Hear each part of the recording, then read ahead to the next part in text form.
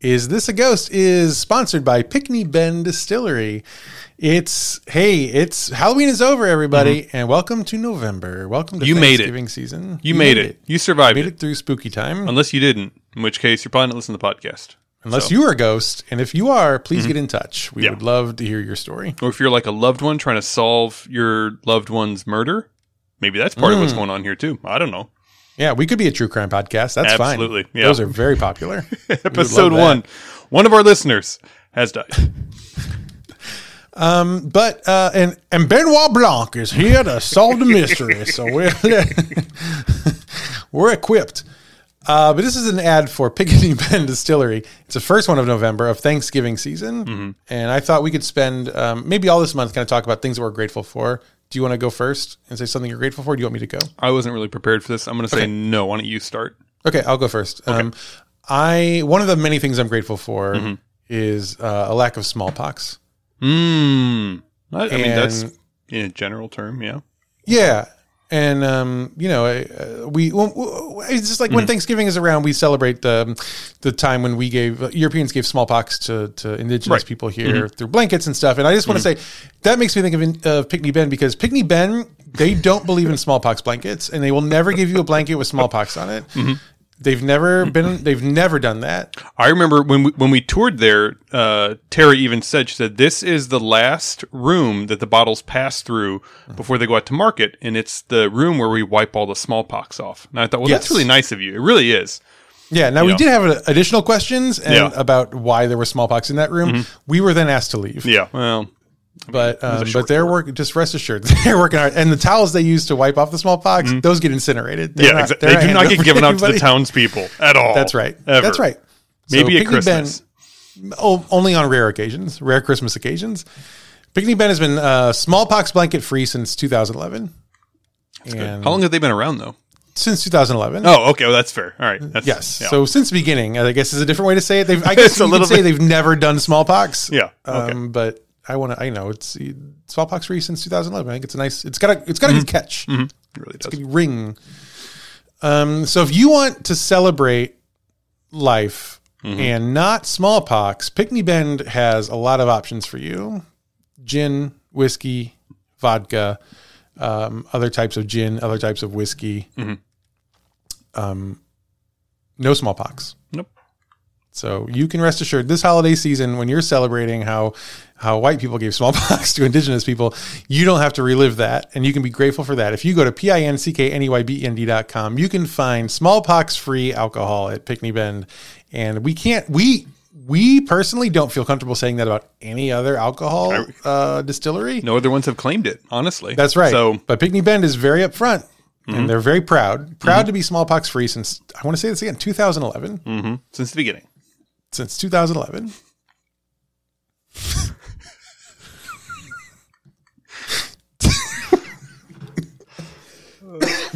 Do you think that's a good direction? I think that was pretty good. I really do. Okay. They can have one of two options. They can have you screaming at people, or they can have me talking about smallpox. They can't have both. Yeah.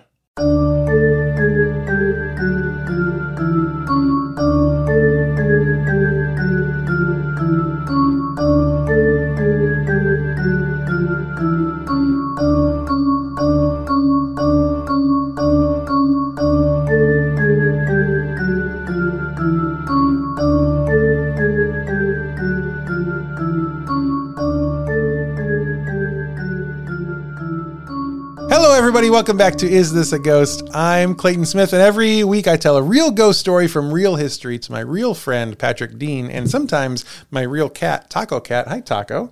You're here today. And neither of them takes it real seriously. But Patrick makes more jokes than Taco does. Taco, come on, get out of here. Yep. Boy. So last week was the Halloween episode. How do you feel? Have you recovered? Boy, I don't know how you do that every week. I really don't. It is. Well, I usually only do one story a week, so that helps. Well, I mean, I only did two technically, but it was unpleasant. I don't want to do it again until next year. See you next year. And I just I do that 51 more times than you do every year. No, well, I like it though. I don't know. I might be a broken person. Yeah, you can keep it. You can have it. I do feel good about winning though. Winning did make it feel a little bit better there at the end. That was. I was listening to Jeremy gave me the Jeremy cut today, and I listened to it, and I, in hindsight, I should have gone with my gut. I know. I was right there, and I blame the whiskey. This is Pickney Ben's fault. They really, they conspired against me because I had it until I drank too much, and then I thought, I don't know, but the Rotary Jail. I mean, yeah, that's an impossible thing. There's a human behind you. There is a human behind me. A 12-year-old human. Can she sign a release, or do we have to cut this out of YouTube? I see you're recording a podcast. Let me start cooking some popcorn in the next room. That sounds like it'll be work out really nicely for you and your silent recording. Families are a treasure. They are. They're also not in bed for some reason. Yeah. Anyway. How's your week? No, Taco. You can't do that. Come on. Jesus Christ. Well, this is going great. Taco loves sound effects. It was not going as well as Taco Cat's week is going, apparently. She is in a celebratory mood. She's living her best life. Yeah. Absolutely. No, it was great. No, it wasn't. I was in Minneapolis for most of it for stupid work shit. And you hate Minneapolis, which is weird to me because I like Minneapolis a lot. Do you like the suburbs of Minneapolis and the chain hotels in the suburbs of Minneapolis? Is that your favorite part of it? I can't speak to it. Yeah, well, then maybe I do. I don't know yet. I can. Schrodinger's suburb for me. Yeah. I both love and don't love it. Yeah. It's like, traveling for work is always like this. People say, oh, it's so exciting. You got to travel to Seattle. You got to travel to Phoenix. It's like, no, I got to travel to an airport and a hotel and a suburb and then back to the airport. And that's it. That's all I do for work. So. Have you thought about getting a job where you travel to better places? I mean, those are cool places. The suburbs? Phoenix, Denver, Seattle, Minneapolis. They're cool places, but the people I visit there are not in cool places. So I think you say they're not cool people. No, they're very cool people. They're very lovely people. Very lovely people. Yeah. They live in very boring places, though. So yeah. Did you have any Juicy Lucy's? I did not, but I did eat more walleye than I thought I should. I should. So okay. How was that? It's a fish, by the way. I'm looking at your face right now. A little confused. No, I know it's a fish because I have studied all the kinds of fish just in case I've ever confronted with one. Because I think we've talked about this before. I don't care for fish. A bit of a phobia of fish. And so if someone says, do you want to see my walleye? I want to know that that's a fish so I can say, haha, no, I do not. Pretty sure if a man on the street walks up to you and asks you that question, it has nothing to do with the fish. Do you say walleye or one eye? Either way, I'll take a look. Okay. How about you? How's your week? What were you up to? Good. Cool. It's good. Things are interesting at my work in a way I can't actually talk about. Awesome. Think. That sounds great. Can't wait till we turn off the podcast.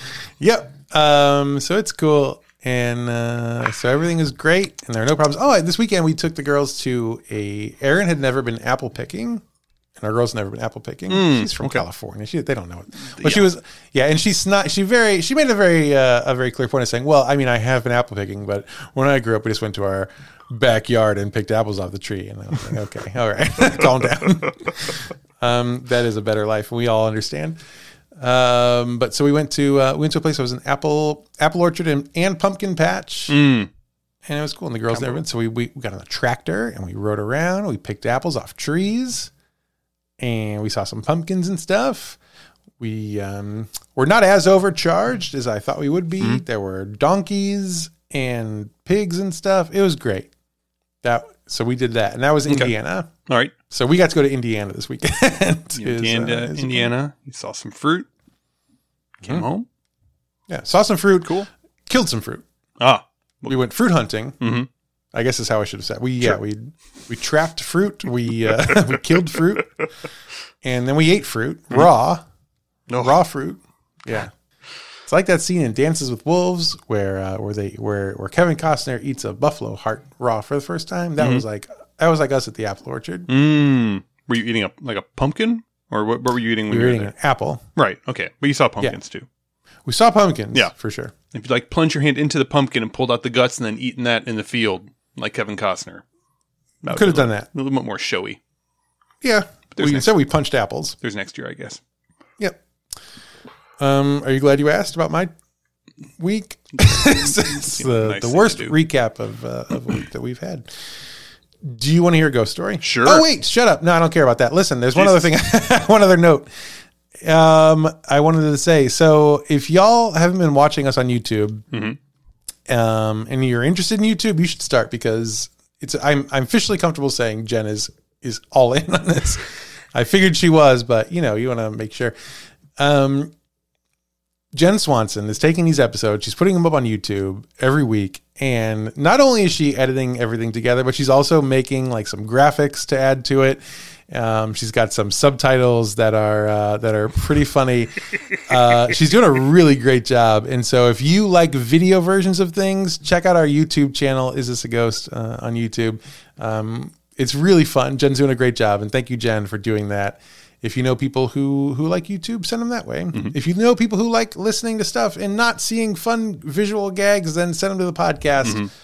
It's, tell everyone about us. So I guess that's all I wanted to say. Okay. Do you want to hear a ghost story? Yeah, sure. Why not? Okay.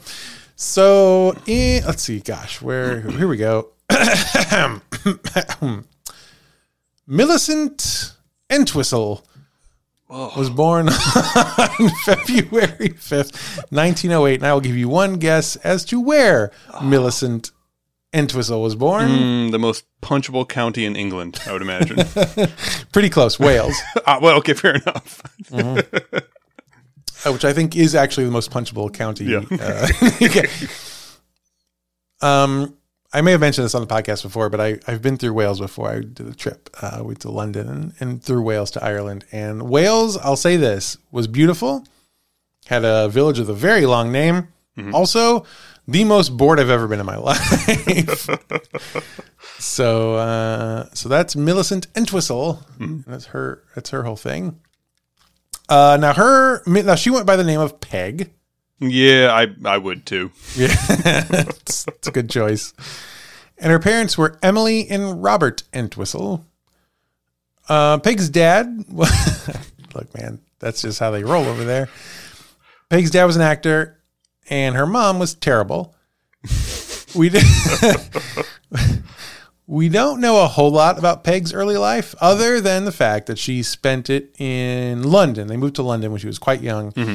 And then her father's will, when he died later on, eventually stated, quote, Millicent Lillian Entwistle is the daughter of my first wife, whom I divorced, and the custody of my said daughter was awarded to me. I do not desire my said daughter to be at any time in the custody or control of her said mother. And marriage is hard. Yeah, clearly. Is what I would say to that. So I don't know what the deal is with the mom, but it wasn't great. Yeah, I mean, that's like some form of child abuse, calling your daughter Millicent. I guess you could call it that. Sure, I guess that's. Yep. Like that's the last straw. I'm leaving. There's no way we're going to call the kid that. Now, Peg and her father, they immigrated to America when she was about 12, along with her she had two younger half brothers. Because her father had married again. And they also brought their uncle. And they eventually, all of them, settled in New York City. Big Apple. Promise of a new life. In New York, you can be a new man, as they say. Or a new peg. In Hamilton, you can be a new peg in an apple hole, is how the saying goes. It's been a long week. You're the one who's supposed to bring the jokes. We've established that I don't have improv energy. You're the fair. improv This energy. is fair. You got to really step it up. Okay. We are like 7 lines in, and that's We're like halfway there. Yeah, so we got to go slow. You got to do more jokes. So they're in New York City. Now, Robert, the dad, he was an actor, and he was cast in several roles in New York. So he was pretty good. But in 1922, Robert was hit by a car on Park Avenue. Oh. And he died, and it was a hit and run. How fast could cars go back then? I think 20 miles Like an hour. that's like it seems like it wouldn't be very risky. Like you could just like put your hand out and it would just like stop the car. I think the situation was that the car hit him and he fell over, and then the car backed up and said, "What? Why can't my car go forward anymore?" So it backed up and went forward again and hit him again. And then it said, "Oh, it's that goddamn actor Robert Entwistle." I hate your plays. Boom, boom, boom, boom. Yes. So poor Robert dies in a hit and run. They never found the guy who did it. So Peg and her brothers they go to live with their uncle now in New York. A few years later, Peg moves to Boston to study acting at Henry Jewett's Repertory. And Henry Jewett was kind of a big deal. Yeah, it's a prestigious thing. She became one of the Henry Jewett players who were starting to become pretty popular. And Peg was pretty good. She was a good actor. She was actually quite good. She was given, an uncredited walk-on role in Walter Hampden's production of Hamlet. Uncredited. Is that? Yep, doesn't sound that great. Doesn't sound good. I mean, she was so. But there are no small roles. Yeah. There are only small actors. That's what they say. That's what directors and producers say to people. We tried to write Millicent Entwistle on the playbill? on the playbill, and it burst into flames. So I'm sorry. It's not going to happen. It's just not there anymore. I'm sorry. So it was uncredited, but it doesn't sound great. But that production starred Ethel Barrymore, that's pretty good. So do you know? You don't know theater? Do you know Ethel Barrymore? Is that Drew Barrymore's mom? Close. It's her great aunt, I believe. Wow. Okay. She is a Barrymore of the Barrymores. Oof. Wow. Ethel Barrymore is Hollywood royalty. So Peg got to star. She didn't get to star. Excuse me. She had a uncredited walk-on role with she got to touch Ethel Barrymore's dress one time. Yes, not when she was wearing it. No, of course I know. God heavens, no. Backstage, and when Ethel caught her doing that, she said, "Get out!" And that was a real honor. In that play, Peg got to bring in the poison cup. Do you know Hamlet? I do know Hamlet. I mean, I basically, it's the to be or not to be one, right? It is correct. Yeah, so Shakespeare. You get it. I know it. And she gets to bring in the poison cup, which, so I don't have to tell you, is a pretty big deal. That's how everyone dies at the end. So Peg is the instrument of death. Uncredited. Speaking of Shakespeare, we're sitting at dinner tonight, and so last year we tried to teach Maple, my then 2-year-old, some of the witch's spell from Macbeth, the double toil and trouble. And she did a pretty good job. Maple has a wicked memory. And she did a pretty good job. And so tonight at dinner, Aaron was like, "Maple, do you remember any of that spell, that witch's spell?" And Maple launched it. She's like, double, toil and trouble, fire, burn and cauldron bubble, fillet of a finny snake, bubble, burn and cauldron bake. And she goes just 5 stanzas. I was like, Jesus Christ, Maple, you know more Shakespeare than most humans alive. It's amazing. Amazing, this kid. Oof. Yes. So did anything happen after she recited it? I'm pretty sure French Fry has been sleeping a lot, very stiffly. I think he's fine though. I think he just needed a nap, I think. Yeah. And Taco Cat's been looking knowingly into my eyes a lot more than she normally does. So. Taco Cat has been whispering into the microphone. Yeah. So can you not hear that? I don't know. It's been interesting. But anyway, I have a precocious 3-year-old, and who would have guessed?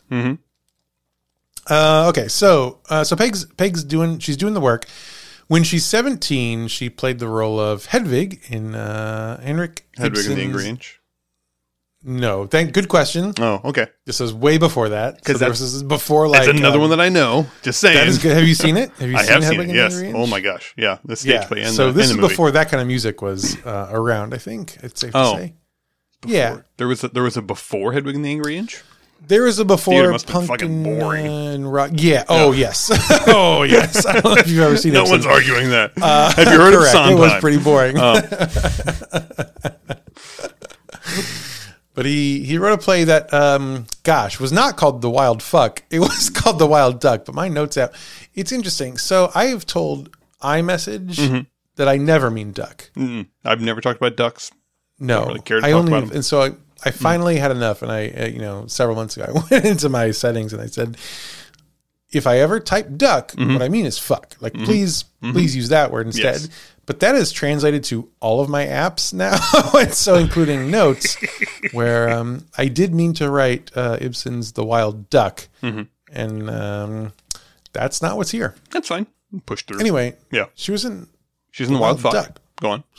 I guess Anyway, after seeing the play, Betty Davis. Ever heard of Betty Davis? I have heard of Betty Davis. Of famous eye fame. She saw that play when she was young, and she told her mother, quote, "I want to be exactly like Peg Entwistle." Wow. And Betty Davis would go on throughout her career, her entire life, saying that Peg Entwistle was the reason that she, Betty Davis, became an actor. Whew. High praise. So Peg is very good. Like she's really touch Ethel Barrymore's coat one day. Her power transferred to me, and I became the wild fuck. So Peg eventually makes the jump to the Broadway. Yes. And she performed in 10 Broadway plays this time, and worked with some of the most famous actors in early Broadway history. She was never like the star of a show, but she was featured actor in a lot of these shows. Okay. She was credited in all of them. Gosh. And in 1927, she was in a play called The Uninvited Guest. You know. Yeah. Now, The Uninvited Guest closed after only 7 performances. And that's not good. Is that not what you're going for? That's not what you're looking for. But the New York Times theater critic at the time, J. Brooks Atkinson, wrote, quote, "Peg Entwistle gave a performance considerably better than the play warranted." What do you think the uninvited guest? What is it? The Uninvited Guest. What would you say the plot of The Uninvited Guest might be? I would say someone shows up and you're like, everyone's looking around saying, "Did we invite this person?" And they all say, "I don't think so." And in walks Jerry Lewis. "Hey, everybody! Ladies! Why did no one invite me? Wow, I'm going to put this fork in my eye. Wah, wah." I think is how it goes. After 7 performances of that, everyone just killed themselves. Everyone just took cyanide, and they said, "No more, please." But that same year, 1927, Peg married an actor named Robert Keith. They were divorced 2 years later, in 1929. Typical. It's classic Broadway star thing, I guess. And Peg alleged charges of cruelty, which I didn't find detail about. I assume it's probably physical abuse, certainly emotional abuse, I assume. She also claimed that Robert, quote, did not tell her that he had been married before and was father to a 6-year-old boy, which does feel like a thing you should tell your new wife. I mean, well, okay, yes, but all right, devil's advocate here. Okay, if you marry somebody so quickly that you marry them before you discover what they do in like all of their free time, including raising a 6-year-old child, I think that's a little bit on you. You know, I don't know how quickly it was. That could be a good point. Or they could have been courting for like 6 years, and he had a secret family. Secret families exist. I don't know, like a Bob Richards thing. Yeah. I'm sorry probably not a whole lot of people get the Bob Richards reference. Bob Richards, please look up. Just Google Bob Richards weatherman airplane crash. Just please, St. Louis. St. Louis. It will fill in all the blank. Bob Richards was a famous, extremely charismatic weatherman in St. Louis in the late 80s, early 90s. I met him at the Washington Town and Country Fair when I was a child. Oh, interesting. He was there doing, I guess, a spot on the weather. Oh, sure. And sure. I thought, Oh my gosh, you're Royalty. Bob Richards. Yeah. Yeah, I was so impressed to have met him. He was very nice and had great hair. Mm-hmm. He was always the one, like the their little commercial spots and their fun little in between commercial things. That he was the guy. And then it turned out one evening a news story came out on a competing channel or newspaper, something like that he had a secret family, like a full blown secret family, as well as his regular family, and he. Being an amateur pilot himself, took a plane up and flew it into the side of a mountain. And that was it. That was the end of Bob Richards. That is a way to go. It's a way to go. Oh no, they're on to me. Let me fly this plane into a mountain. I know what will free me of all of these consequences. Immediate fiery death. He was not wrong. No. He never had to deal with any of that stuff. Yeah. So, yep. That's a very inside story for about 3 listeners. Yeah. But, boy, it was great. And I think that crash happened actually, I think it was months after I met him, because at some point I was telling someone a story like, oh, I met Bob Richards at the fair. And my mom was like, he didn't make it. I said, what do you mean, Mom? And it was like, it was a whole thing. So anyway, yes, just like Bob Richards, he may have had a secret family. Anyway, they get divorced. He chose not to. He chose not to fly into the side of a mountain, I guess. I guess air travel is pretty young at this point, so I don't think it would really be an option.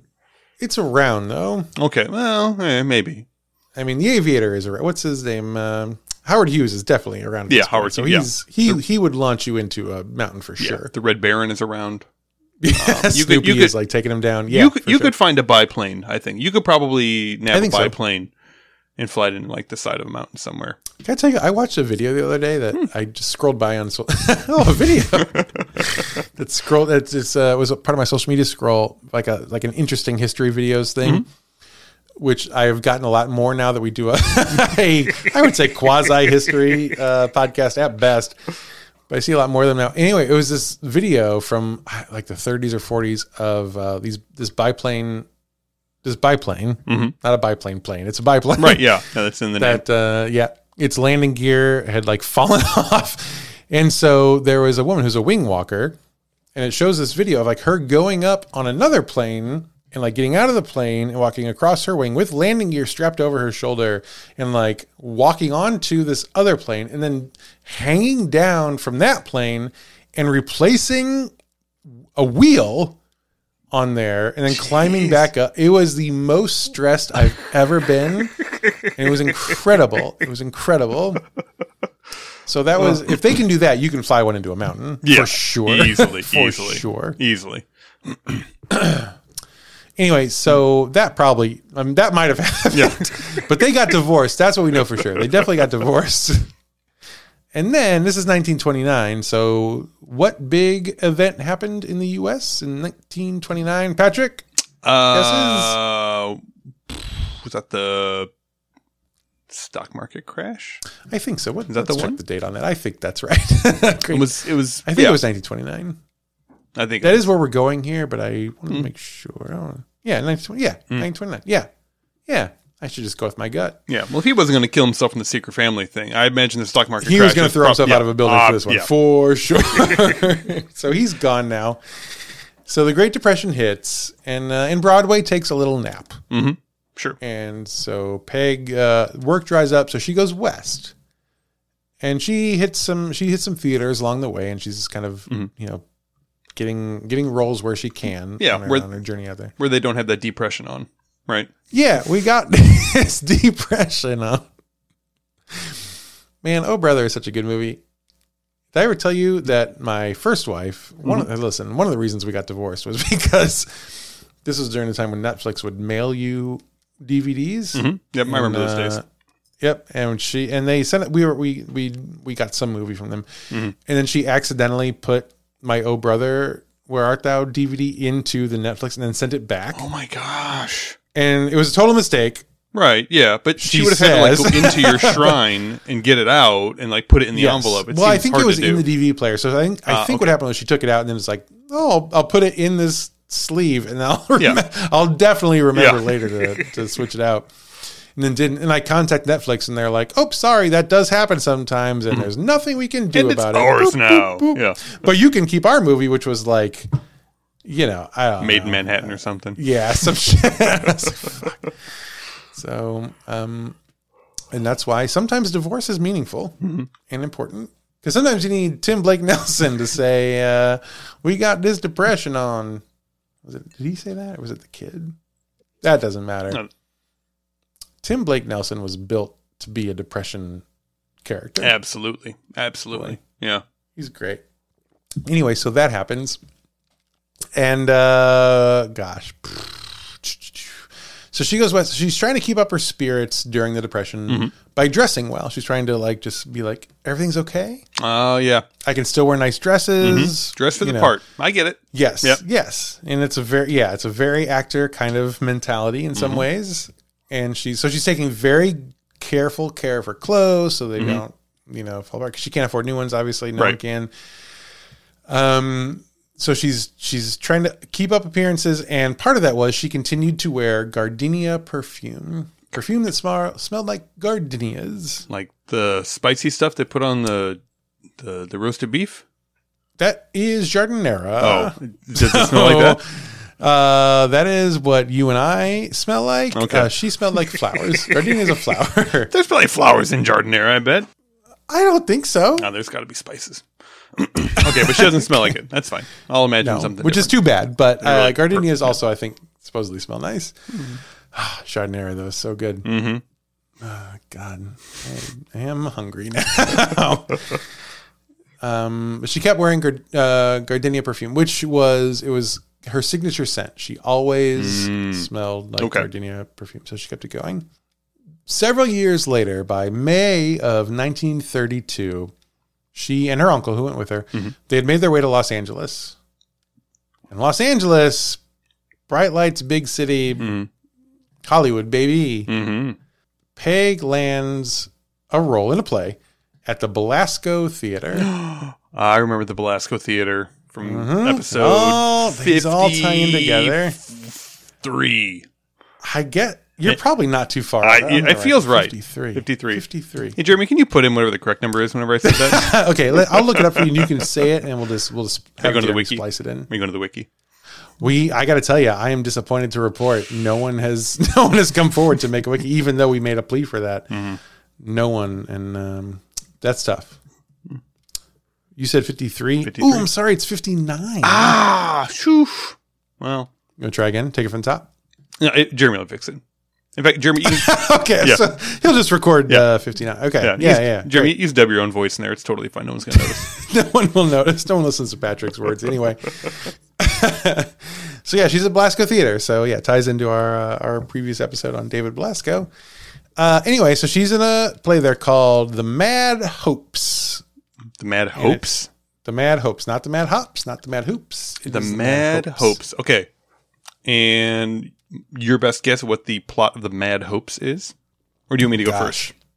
No, I bet you have something good for you. Have improv energy. Let me go first. Mad Hopes. The Mad Hopes is Mad at that point is a little cuckoo. Yeah, a little crazy. So it's got to be about a woman who thinks she can land a man because this is the 30s. She thinks she can land a man, and the man's like, "I don't know who you are, darling." And she's like, "Oh, we're in love." And she's the cuckoo one, and she ends up in a mental institution with electroshock therapy, and he continues to not have ever met her. What do you think the Mad Hopes might be about? I was going to go a little more upbeat. I was going to say the Mad Hopes are 4 retiree women that moved to Florida, but they're all named Hope. But they're all a little kooky, all a little zany. They all find themselves in a retirement community in Florida, and they get into all sort of mischief together. Sometimes they chase the same man. Sometimes they try to, become the president of the flower club or whatever. But at the end of the day, they all just seem to get along. I like that you brought some real 80s, 90s energy to this. Appreciate it. Yeah. Yeah. Thank you. Anyway, whoever is closest, I think, doesn't have to do the episode next week. So let's just check on that. Shit. Post. Yeah. Now, the Mad Hopes, whatever it was about. Yeah, who knows? Which There's no way to know. say. There's no way to know what it was about. We'll never know. It starred Billy Burke. Now, Billy Burke was a pretty famous actress. Patrick, for 25 iTag points. Mm-hmm. Can you name the incredibly famous Academy Award winning movie that featured Billy Burke? Mm. I can give you some hints if you want. Okay. But do you want to take a stab first? All Quiet on the Western Front. 1930s. Okay. Hey, great answer. Mm-hmm. Not close, but okay. But I love that you took a stab. All right, here are some hints. Ready? Okay. Yeah. This movie won for Best Original Song. Original Song. Okay. An Academy Award. Yeah. Won an Academy Award for Best Original Score. Score. So those are related. That's all the songs together. Yep. That's right. And was nominated, did not win, but was nominated for Best Picture. Ooh. Something that didn't even win Best Picture back in 1930 something. Yep. But is, I just can't say this enough. Exceedingly famous. Exceedingly famous. I know Gone with the Wind did win. It did win Best Picture. Mm-hmm. I believe. Correct. I think it did. Hard to say. It's not Gone with the Wind. Yeah. So, think older than that. Older than the Gone with the Wind? Yes, correct. The Wizard of Oz? Correct. You did. Wow. Do you want to guess then what role she played? I mean, you know it wasn't Dorothy. I assume you know who played Dorothy. Did she play one of the witches? Yep. Glinda. Correct. Oh, wow. Good job. 25 points. Yeah. 25 iTag point. Wow. The cash was in next week. Take a little vacay. Yeah.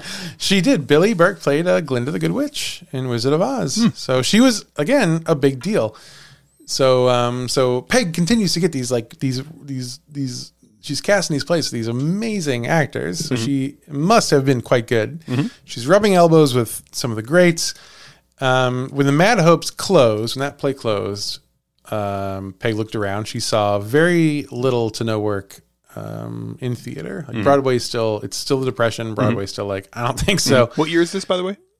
1932. 32. Okay. Yeah. Yeah. Do you have some insight about 1932? No, I'm just trying to level set. Just level setting here. Sure. Okay. Yeah. Okay. Still the depths of Depression. You know. Rosa Sharon's still pregnant. You know, they're still dragging that heap across the U.S. Tom's going east. He's going east of Eden still by going west for sure. God, I love that book. That's a good book.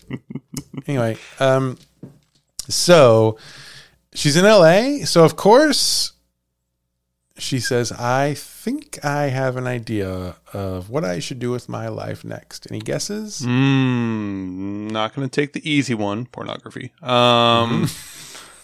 What about... She opens up the first In-N-Out burger. So I was close. I was one word off. Let's be honest. It's correct. No, she decides to try to make it big in Hollywood. Wow. She's like, I'll go for movies because Hollywood's still going. I don't know if strong is the right word in the Depression, but they're still going. Yeah, sure. Yeah. So she's going to do that. So she decides to try to make it in Hollywood. Her first tryout, she was cast immediately in a new movie from RKO Pictures. Oh, wow. Which is, at that point, big deal. Big deal. Now this is a big budget thriller called 13 Women. And this is huge. So 13 Women, it was, again, big budget. It had a lot of money behind it. It was produced by David O. Selznick. Oh, yes. Absolutely. You worked at Blockbuster. You know that he's very a big deal. David O. Selznick, yes. For those who are not, he produced such early gems as Rebecca, King Kong, Gone with the Wind, and so many others. But that's those are big ones right there. So so he's the real deal. Yeah. Is this like an Ocean's 13 type deal? Is that what's going on here? Kind of. Actually, Okay. it was. I think I didn't write this down. But Vanity Fair later called this 13 Women the first female ensemble movie of all time. Okay, so I'm pretty close. Yeah. So you are pretty close. Very good. Well done. All that blockbuster training is really paying off today. So it's a big budget. It's from David O. Selznick. It's a big deal. Now her role wasn't a huge role. Mm-hmm. She's like woman number 12, maybe 11. It was woman number 14. Oh, understudy for woman number 13. Yeah. But it was a good role. We'll talk more about it in a second. But the film opened to, quote, neither critical nor commercial success, which is not what you don't, neither of those is what you want. Yeah. And put them together. It's, that's tough. Yeah. Well, on to the next thing. Okay. Maybe. Now, this seemed to be partially due to the fact that it included a character who was a lesbian. Really? Yes. In year of our Lord, 1932. It's really not odd, but yeah. Okay. Yes. So, very forward thinking, like very progressive. Right. Yeah. And I assume also very representative Sure, of of course. life. Wow. But not in a way that you can get away with, I guess. The lesbian character was named Hazel Cousins, and she was played by a woman named Peg Entwistle. She was not the 14th woman. No, she was one of the 13, and she played the lesbian character. So we're gonna fast forward a little bit. So eventually the movie comes out. It's panned by the critics, and they're like, why are these women? Why is this one woman looking? And it's Why did they invent this thing called lesbianism? It makes no sense. Why to is me. she like batting her eyes at another woman? Because that's the extent of the whole thing. And so she it showed was like another critics- woman her ankle. All must be burned. We must burn them all. Burn the theaters. So the movie's panned. She takes some rough hits personally, like people, because she was up to this point in theater, she's getting like incredible reviews. Now suddenly it's all these writers being like, she was terrible. She played I'm sure she probably played it great. So obviously this is terrible. A few years later, they actually reintroduced the movie. They re-released it, but they had cut 14 minutes out of it. Let me guess. And would you like to take a swing? Go Old on. Peggy's on the cutting room floor, I gotta imagine. Correct. All 14 minutes were Peg's character's minutes. So eventually the movie is re-released, still not to huge acclaim, but yeah, she is no longer there. It would be interesting if she was like the Benoit Blanc type character, and you're just like, this movie makes no sense anymore. I really don't know what the hell's going on. But you can't have a lesbian. Why so did they I arrest think Chris we did Evans? good He seemed work like a here, nice everybody. guy. Why is everybody talking about donuts? Edward Norton's character is just off the rails. What happened here? So Peg had thought this would be her big break into Hollywood, and again, good reason. It's an RKO picture. It's David O. Selznick. Sure. Like, it's got a huge budget. She's so excited, but by the time they were done filming, even before the release, she was already feeling like the response was going to be bad. Like, early buzz was like, "Did you know there's a lesbian in this movie?" Yeah, and it's me. Oh no! So it's already going bad. So here's a just a kind of holistic recap of Peg's situation. So she divorced her husband, who was probably abusive, had a secret 6-year-old child. She loses all the really good work she was doing on Broadway because of the Depression. She lost all the other things that everybody lost during the Depression. Right. So on top of that, she lived with her uncle for like fucking ever. She's still living with her uncle in California. Yeah. Like, that's got to be tough. And also she lost a lot of friendships from her acting friends when she got cast in this movie because all her theater friends were like, movie acting isn't real acting. How dare you sell out? Oh, yeah. And this is a good time. Like, Broadway actors suck. The fucking worst. Oh, I can't fucking stand. yeah. It's like Broadway actors. it's like improv actors And then 100 feet of and shit. then below them, way at the bottom, is Broadway actors. Aaron, if you're listening, I do love you. Mm-hmm. I think you don't count. She's fine. As one of the, Yeah. You're totally fine. You're one of the good ones. Yeah. Also, all our friends who are on Broadway, you're also good. Yeah. But the other ones, all the ones I don't know. Fucking gross. Fucking gross. Hugh Jackman's also okay, I think. But all the other ones, ugh.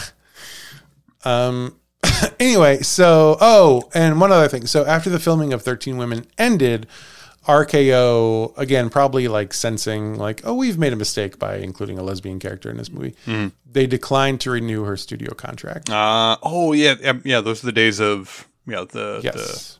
the studio contracts for films. Yes. And they were like, actually, no. So she signed on to this movie thinking she's had a big, bright future with the studio.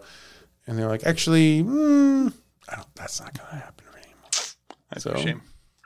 So now there's no diagnosis of this in the articles I read, but I'm not qualified. I am not a doctor.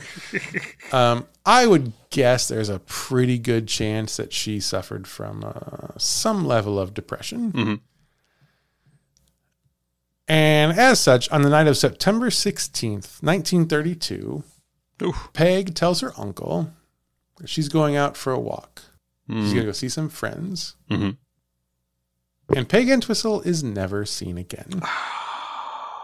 Poor Peg. Well, not alive, at least. Oh, okay. They find her. Yeah. She does make a return.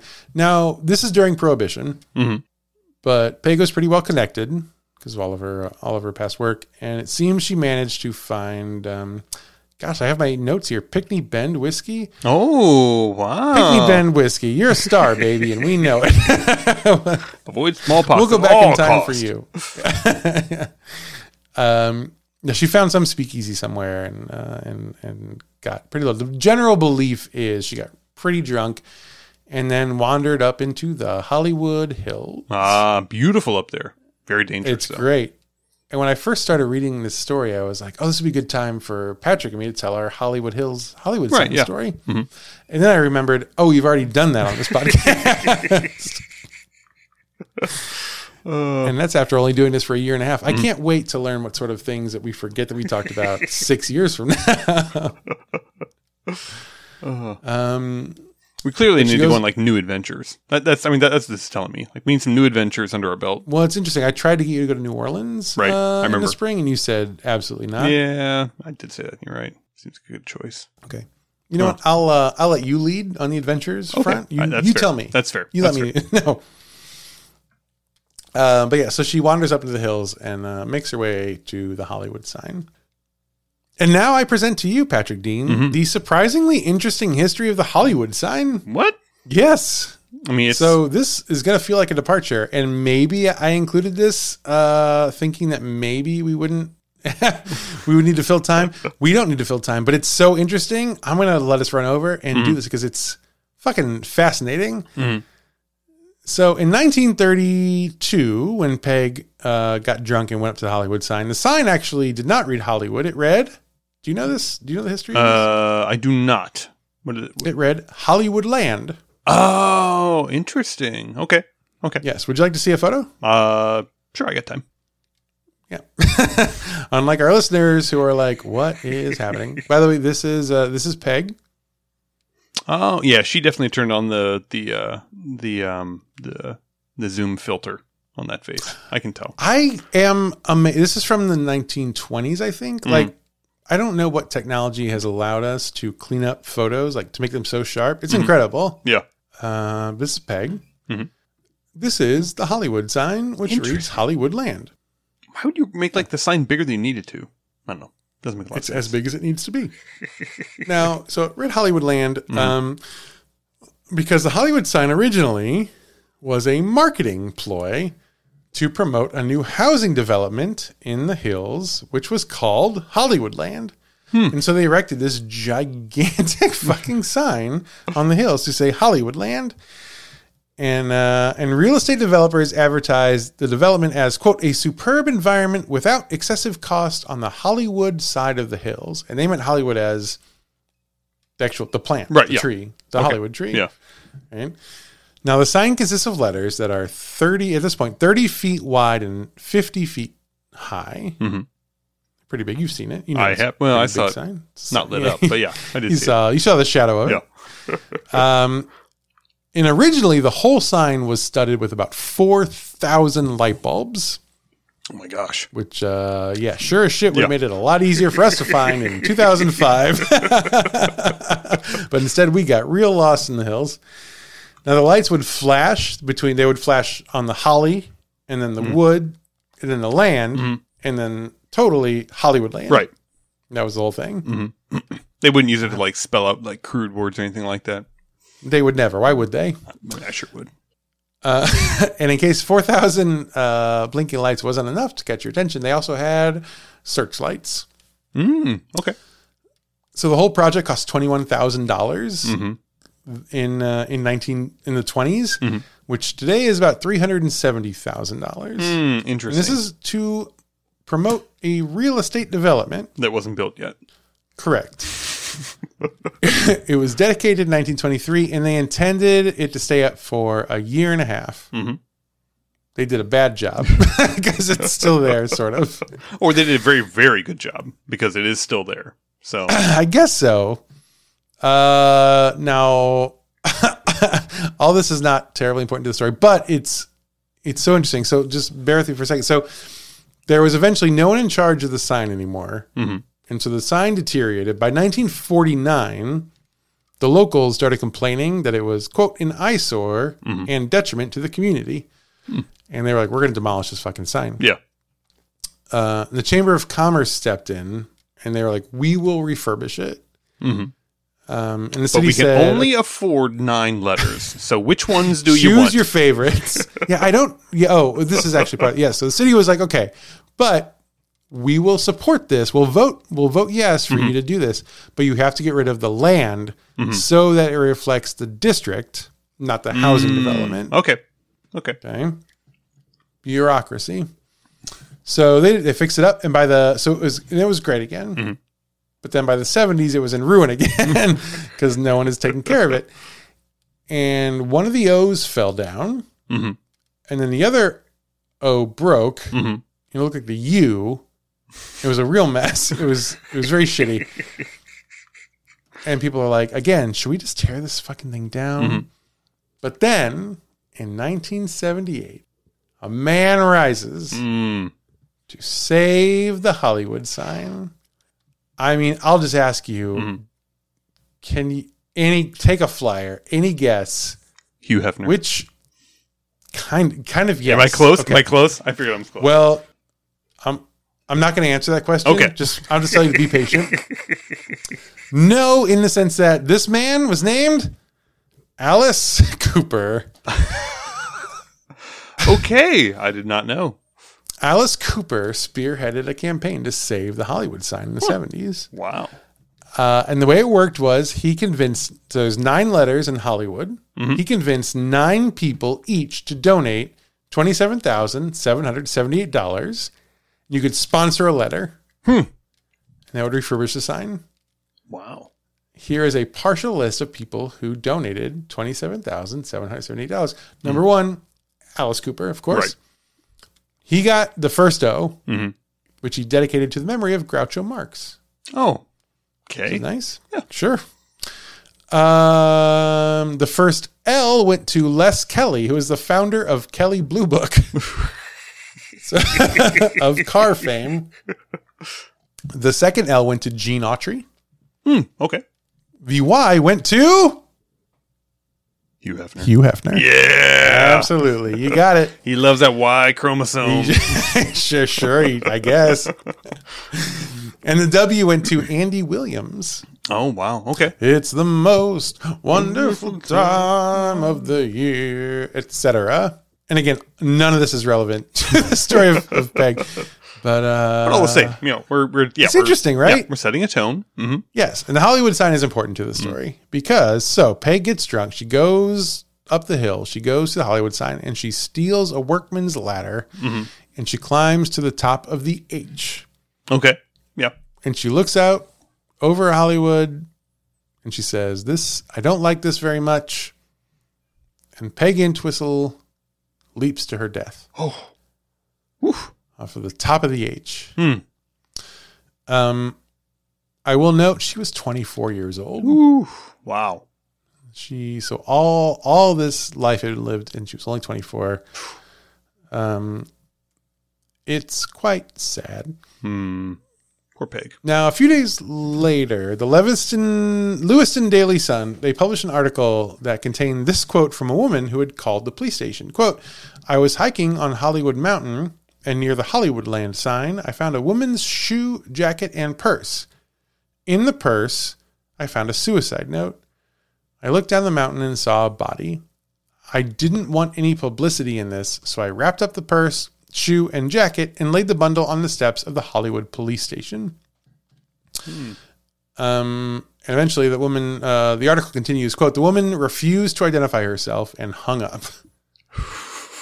She was like, I got a lot of warrants out right now. I don't need this shit. I do not need this heat, but I did find a dead person. Mm-hmm. I do want to help. Mm-hmm. I got to get out of here. I have a warrant out for pushing somebody off a building, and this seems this is not going to look good for me. Way too good. So Peg's suicide note read, quote, I am afraid, I am a coward, I am sorry for everything. If I had done this a long time ago, it would have saved a lot of pain. And it was signed P.E. Now, this is obviously, it's signed with her initials. So people read the note and they're like, what the fuck is this? So it took 2 days for her uncle to actually identify her. And he did it because he pieced it together because of the newspaper articles. Once he saw that a woman with the initials P.E. had jumped off the Hollywood sign, he figured it was actually probably her because she had always been fascinated by the Hollywood sign. Fair enough. So he went to the station and did identify her body and said, that is her. Now, the first reports that Peg was haunting the Hollywood sign started popping up in the 40s. So at first, these were kind of like whispered. They were kind of urban legends. Like people were like, it doesn't seem like there's anything real here because no one could say I saw a ghost. It would be like, I heard rustling. Yeah, when you're in the woods, I mean, like it's very easy to invent ghosts in the woods, I guess so. If you're a non-believer, every time the wind blows in the woods, that's a ghost. I've heard that. Every time the leaves rustle and you're like, oh, that must be a squirrel. That must be a ghost. It's a ghost. It's a ghost. It doesn't must be a ghost. It is a ghost. So at first people were not buying it. But then one day people were, hiking on the hill and just kind of looking at the sign and the H fell over. Oh. For no apparent reason. Well, I mean, besides disrepair. But no, I think for no apparent reason. And what this signified someone call to me, Alice Cooper. His fucking letter fell down again. He's a baby, but wake him up. We got to save this thing. It seems that Peg the Ghost is getting stronger. Okay. She's finally strong. And as we've noted on this podcast, it takes a while for ghosts to get strong. So she's now strong enough to knock over the H, which is pretty strong, but not quite strong enough to knock appear. Over all the letters. Yeah. Right. Yeah. Yes. Yeah. So there were other small signs of haunting over the next few decades, but as we all know, it can take us a while to get really strong, etc. So it was in the year of our Lord, 1990, a couple was hiking the Griffith Park trails, which is that area, when they saw a disoriented looking blonde woman dressed in 1930s clothing stumbling across the path. She looked super confused. She was falling down a lot. And so this couple ran over to her to see if she was okay. As soon as they approached her, she looked up and she saw them, and then she vanished. Ooh, that's freaky. And this couple, they were tourists. They were visiting, and they did not know the story of Peg Entwistle. They weren't like your normal like stoned locals or anything like that. They were right. Yeah. Oh man, are you Peg? Did you see her disappear? Wow. Ooh. And this also was before the internet, so they didn't know this stuff. Anyway, so since then, she's been seen by, quote, joggers, hikers, park rangers, and trespassers.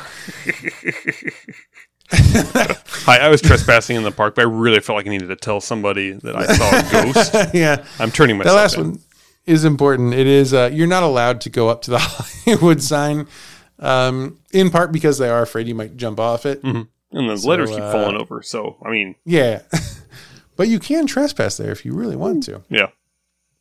But she's been seen by a lot of folks, and she's always seen wearing 1930s clothing. Mm-hmm.